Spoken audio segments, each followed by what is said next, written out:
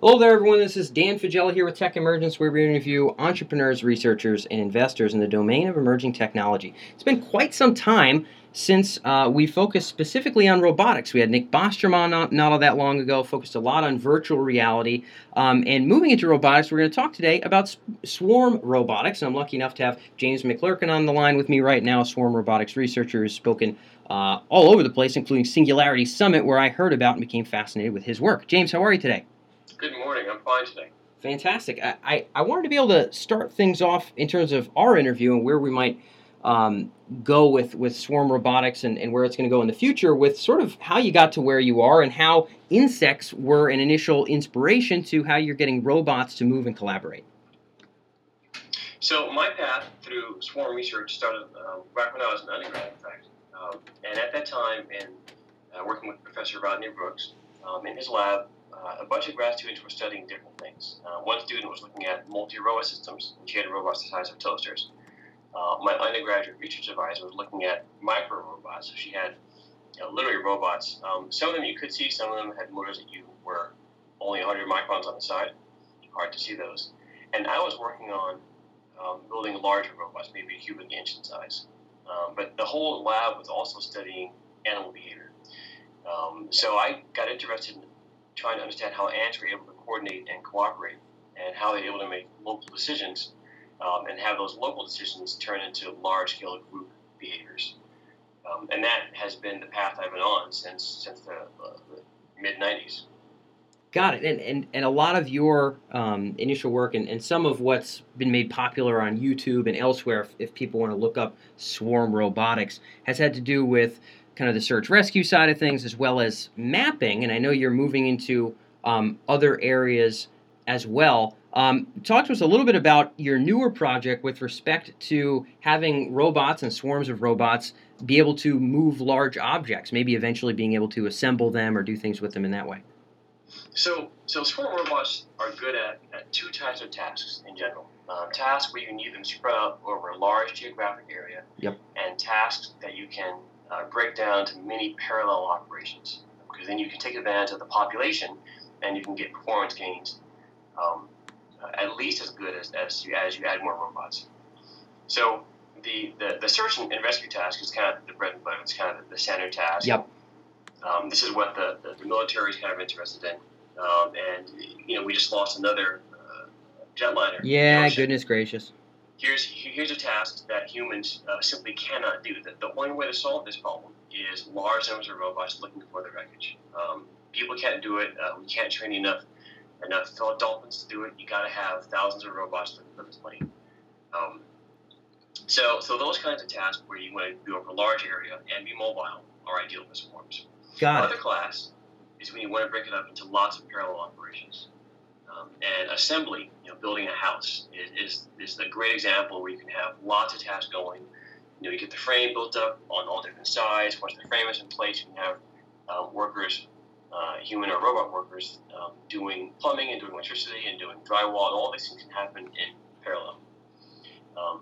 But robots are best at tasks that are too dangerous for people to do. Yeah. So instead of building a house, here in Delaware, you'd want to build a house on Mars, somewhere where it's too dangerous to send people to work to build.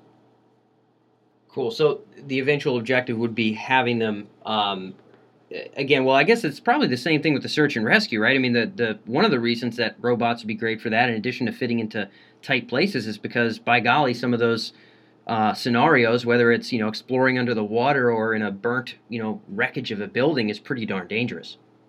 Well, you just named one of the famous 3 Ds of robotics. There's dangerous, dirty, and dull.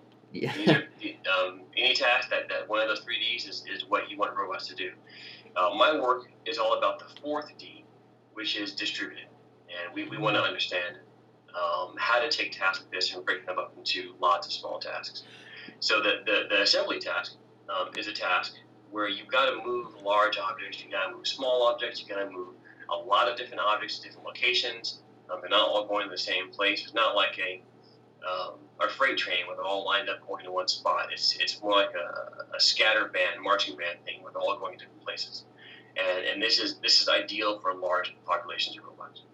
Got it. Now, in terms of where you might or where you're aiming to get in even the coming 5 years or so, it sounds to me like a lot of the present projects in this domain. I mean, of course, there's some just general research interest.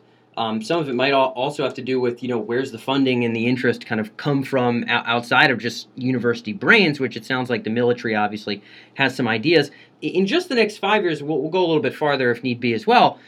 What would you hope to have swarm robots become capable of doing? Or maybe we don't even release them all into the world, but what level of functionality are you personally in your own lab really aiming to sort of attain with robots in the next maybe 5 years or so in the various mapping, rescue, and assembly and moving types of tasks that you're building on today? So 5 years in the time frame of science is basically tomorrow. Yeah. So what can they do tomorrow? Well, they can. Our recent work has had the robots planning paths through their environments. They can understand if they are manipulating. So we have a new project has a bunch of robots with these grippers around the side. So they look kind of like daisies in some sense, but the petals of the daisy can move to grip onto things so they run into them sideways. So the robots could all gather around an object. Maybe you got 6 robots around an object, and they start dragging across the room. But when they get to a door, maybe they have some teammates who are up ahead, and they have measured the door, and they know that the robots who are dragging the object need to rotate the object to get it through the door. So the robots who are doing the manipulation will have advanced warning, and they will know when they need to begin to rotate, and then spin the object so it goes through the door nicely. And these are the sorts of things that I'm working on right now with me and my students to get them to be able to measure the size of the object, measure the size of the door, know where to go, compute a good path to the door. All those things together. And the way that we do this all is using distributed algorithms, distributed computation. So there's no big giant robot in charge. They all can figure it out, kind of like ants, I guess the analogy you made. Exactly like ants. Yep. Okay, so in 5 years, and we'll talk about the further future as well, in 5 years or so, is this going to be seen anywhere outside of your lab or a couple other fancier labs in terms of the applications of swarm robotics? Will it still be at that point most likely not relegated to, but exclusively living in the cool science YouTube channels and the amazing labs where this kind of research is being done? Or might there be some industry or otherwise application out in the world where these little guys might be building stuff or moving stuff, in the United States or elsewhere? So the first answer to your question is that swarms are already out there. When you go to Amazon and you buy something, a robot picks up that shelf that has your product on it and brings it to the person who's putting it in the box. So robots and swarm and these are thousands of robots working in these warehouses. So this is already real. The first place most people, I think, will see swarm technology in the real world is in their cars. And our cars will understand where traffic is, where traffic isn't, what's going on the road, and be able to amongst themselves decide that, we should get off the highway now because there's a bad accident up ahead, or the road conditions are very poor up ahead. We're going to slow down now so that we don't have any problems. Okay, so in other words, a lot of this distributed cognition in this, individual brains in some sense of them having some kind of aggregate knowledge but making individual decisions. It sounds as though a lot of that would translate to the big commercial, Toyotas and Fords that we drive around in all day. Oh yeah, all the parts are already in most of the cars that we drive. They have radios, they have computers, they have sensors. What's missing is the software and the stuff to pull it all together. Got it. Okay, so in that sense, it's less of a barrier to entry in that domain because hardware-wise, the stuff's there. We would just need it to work together and to click in a way where we could all function more effectively. Yeah, that's kind of the easy part. The hard part is then convincing the lawyers that's going to be okay. Yeah, I imagine, yeah. Lawyers. Anyway, so with that being said, in terms of how that might translate into car world, so, I know the folks that are tuned into Tech Emergence really are more than fascinated with the projections or ideas of real experts about where this stuff is going to make its difference. In the car space, is this going to be, am I going to have something pop up on my dash that would say something, or not on my dash, but maybe in my little center console that might say, hey, it looks like there's a pretty rough accident. It would make the most sense if you're still headed to the baseball game to take exit. Not that I've ever watched a baseball game in my life, but take exit 7 here, just so that you can miss this gargantuan traffic that we're probably going to be sitting in for 2 hours. I mean, am I going to expect something like that to happen, or are we talking about when Google's got the self-driving cars and I'm lean back drinking umbrella drinks and my car just takes exit 7 by itself? So the first place you'll see it is on your cell phones, and there are apps right now that are shared traffic apps that actually get you 85% of the way there already. And then the cell phones will be better integrated with cars. The next generation of cars is already happening, where they assume you have a cell phone, and that integrates nicely with your car. And we're going to see innovation in the app world that will push this stuff more into reality, probably faster than the big auto manufacturers will do it. Yeah. Okay, so it'll be much nimbler in that respect. That's how it'll initially break through. Mm-hmm. Got it. Okay. Because I can imagine. I mean, in order for the car itself to have that kind of technology, all the major brands would have to agree on some kind of protocols. Well, there could be an app company and get 6 million downloads in a given geographic area in 8 months or something, and actually have people being able to learn from each other's experience and where the traffic is and where the traffic is not. So initially, your projection there is that it's going to be more in the actual cell phones. Any other applications of where cell phone technology, which is sort of, I guess we could see this as sort of, at least has the potential of being the aggregate brain for us people. We certainly do a lot of, maybe not software-wise the same things, but a lot of functionally the same things as maybe you're trying to do with robots and collaborating with ourselves thanks to our cell phones. Anywhere outside of the car, too, where cell phones might, or already are, and I'm sure there are, acting or aiding those kind of swarm behaviors. So let me see if I can think about this. So cell phones. So the difference between cell phones and robots is that there's a person in the middle of the cell phone. Yep. Action cycle. So with a robot, when you tell a robot to go somewhere, just does stuff. It goes and do it and then does it. When you tell a cell phone, hey, tell the user to move to this location, the user may or may not do that. Yeah, it's got to tell a man. Yeah. Exactly. So the key of multi-robot and distributed robotics, and the key thing that makes them different from wearable sensors or distributed sensor networks, is that they're not just. So a sensor network, there are 3 different things here. There's sensor networks where the sensors are static and they're dispersed throughout a forest, for example, to measure microclimates. Those sensors don't ever move. And then there's these mobile networks, and of which the obvious example is the cell phone, where the sensors are, and the computation is being carried around in some other device. It doesn't really have the ability to tell the device where to go.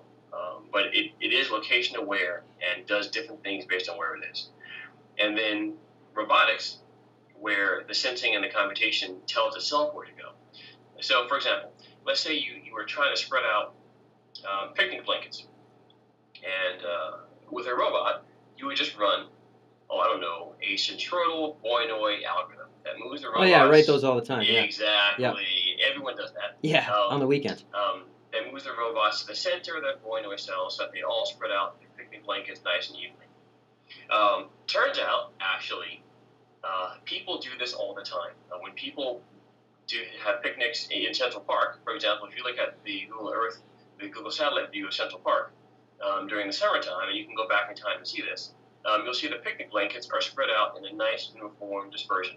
And the algorithm that people use, just staying away from other nearby people, results in the same uniform dispersion that robots running this centroidal Voronoi controller that I just mentioned would produce. So these kinds of, and maybe your phone app could tell you, there's a spot over here. If you walk, 25 feet in this direction and cross this bridge, you'll get to a nice place for a picnic. So now you can pack your Central Park picnickers even more efficiently than they're already packed. Okay, so that might be another kind of, at least to some degree, crossover of those two technologies. In Yes. terms of where you see the further reaches thereof, as kind of our last question here, uh, for swarm robotics itself, as you had mentioned, the timelines in science, 5 years is not super duper long. When do you figure swarm robotics, in the sense maybe that your lab is working on them, where we have a number of these little fellas, they're independent, functioning like ants in some way, hopefully more intelligent in many respects, and capable of search and rescue missions on a regular basis in developed countries, maybe capable of doing small construction gigs in maybe some places that are dangerous. That could be Mars, that could be here on Earth. When do you see that transition sort of moving forth, where folks outside of people watching Singularity Summit and the Discovery News YouTube channel will know about swarm robotics, and it'll be out there making a difference somewhere? Where would you predict? So the places that are right are some of the stuff is in the industry where most people wouldn't see farming for crop monitoring. We could send swarms of quad rotors over to get very specialized data about your farms. We already talked about aircraft search. There could be search and rescue in avalanches or earthquakes is one of my favorite examples. We can imagine for the manipulation and construction tasks that maybe you start seeing ground cleared and leveled by teams of robots working together. Maybe some ice picking jobs. The problem with all these tasks is that they all rely on solving some of the key problems of robotics in general, the problems of sensing and perception. So sensing is easy. You take a camera, you strap it on a box, and you can sense images. Yep. Perception, in other words, knowing what you're looking at, that's the hard part. And perception, understanding perception, we think is the same thing as understanding artificial intelligence. And that has been, we've been chipping away at that steadily for 40, 50 years now. But it is unclear when we're going to see the breakthroughs in artificial intelligence that let us put any robots, not just swarms, but any robot at all, into the unstructured environments that we can navigate so effortlessly.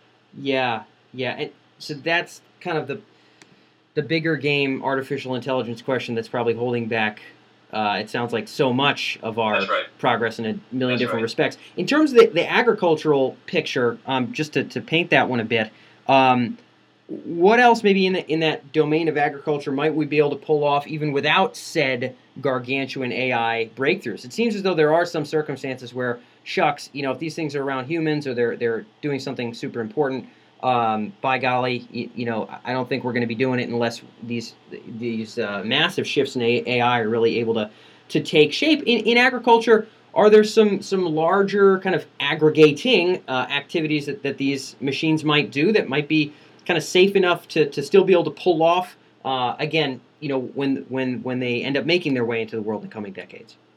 So agriculture is in a class of applications where they're industrial and you have a controlled environment.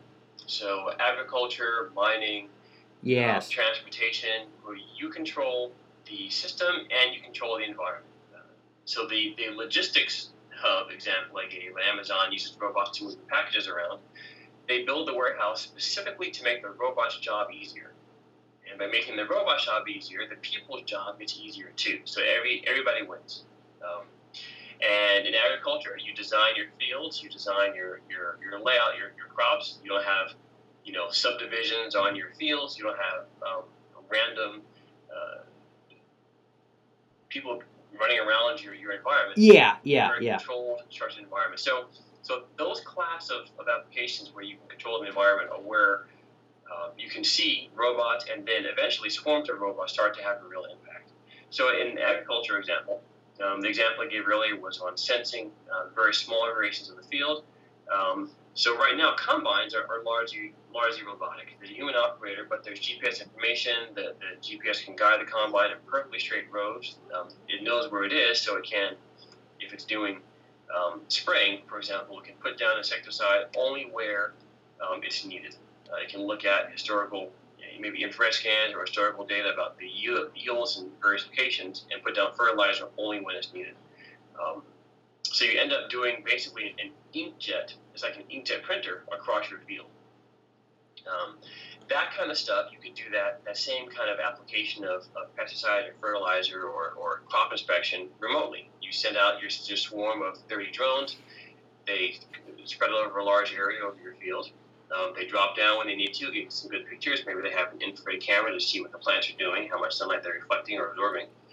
And then that data then can be, every morning, instead of using aggregate satellite data for the year, every morning you get a new localized micro crop report. And as you had mentioned, it's not like in those domains where these machines are going back and forth and performing their job, they're going to run into a 7-year-old or hit a bus or something like that. We got a gargantuan field of corn. They've got some stuff to do.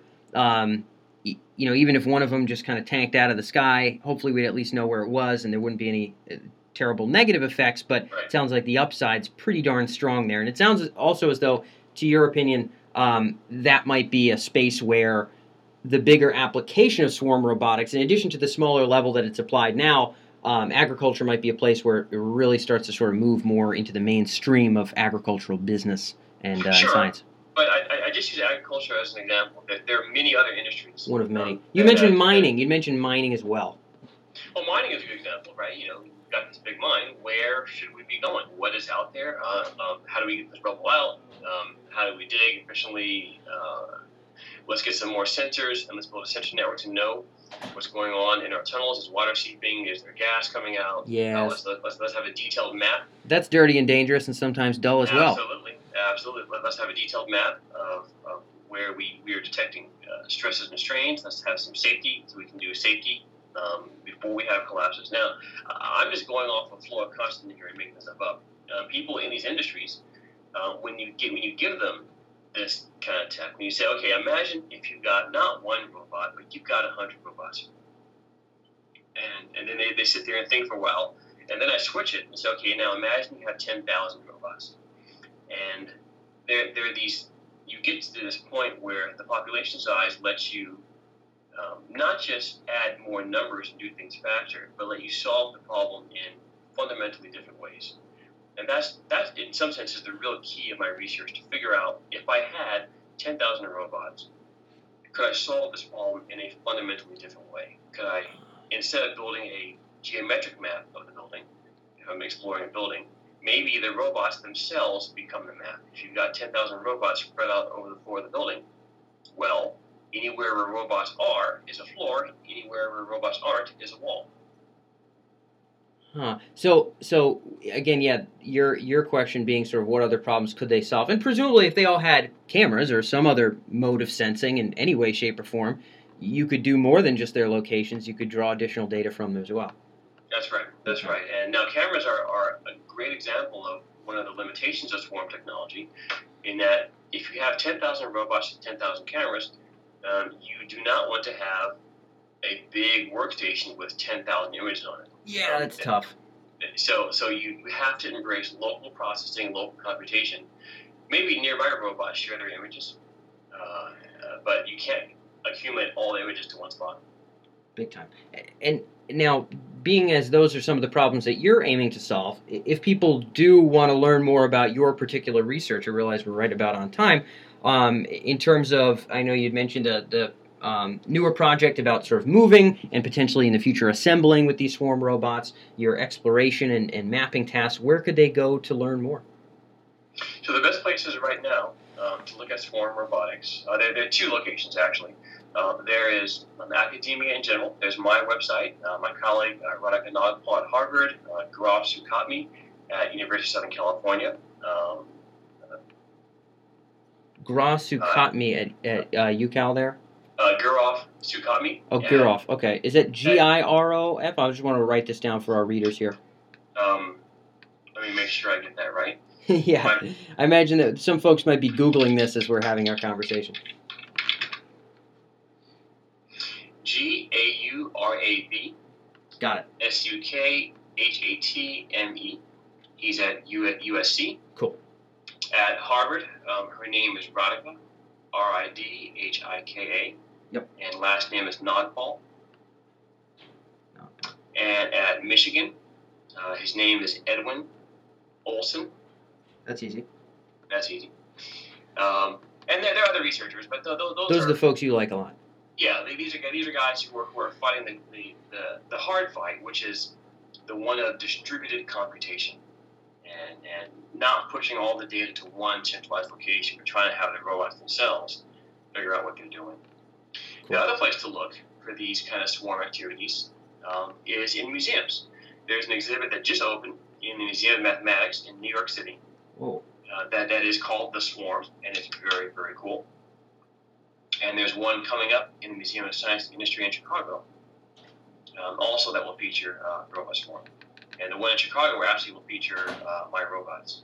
Nice. Okay. Fantastic. Hopefully, at some point they make it up here to Boston as well. And obviously, for the folks tuned in, if you want to look up James McLurkin, just the way it sounds, you can very easily come across his talks and some of his research and the cool robots that he's working on as well. James, I very much appreciate you taking the time here for the interview on Tech Emergence. You are welcome. Hey, thanks for tuning in, guys. If you're an entrepreneur or a future thinker with an interest in businesses, transitions, or technologies that have the potential to alter human potential, then make sure you check out techemergence.com. It's our main blog site where you can see all of our other interviews with top startup leaders, entrepreneurship experts, and folks in the domain of technology, cutting-edge emerging technology. If you have a particular interest in how technology can affect the future of human consciousness and our conscious experience, then be sure to also check out sentientpotential.com. There we explore a lot of the ethical considerations and really serious moral matters of emerging technologies, in addition to interviews with great philosophers and technology experts of our day. More than anything else, always feel free to reach out. If you can find us via email, you can reach out to us there or whatever other way. Find us on the blog. Be sure to drop comments. We believe that the serious conversation about the future is not only open-minded, but also interdisciplinary and multifaceted. So we'd like nothing more than to be able to glean your ideas as well.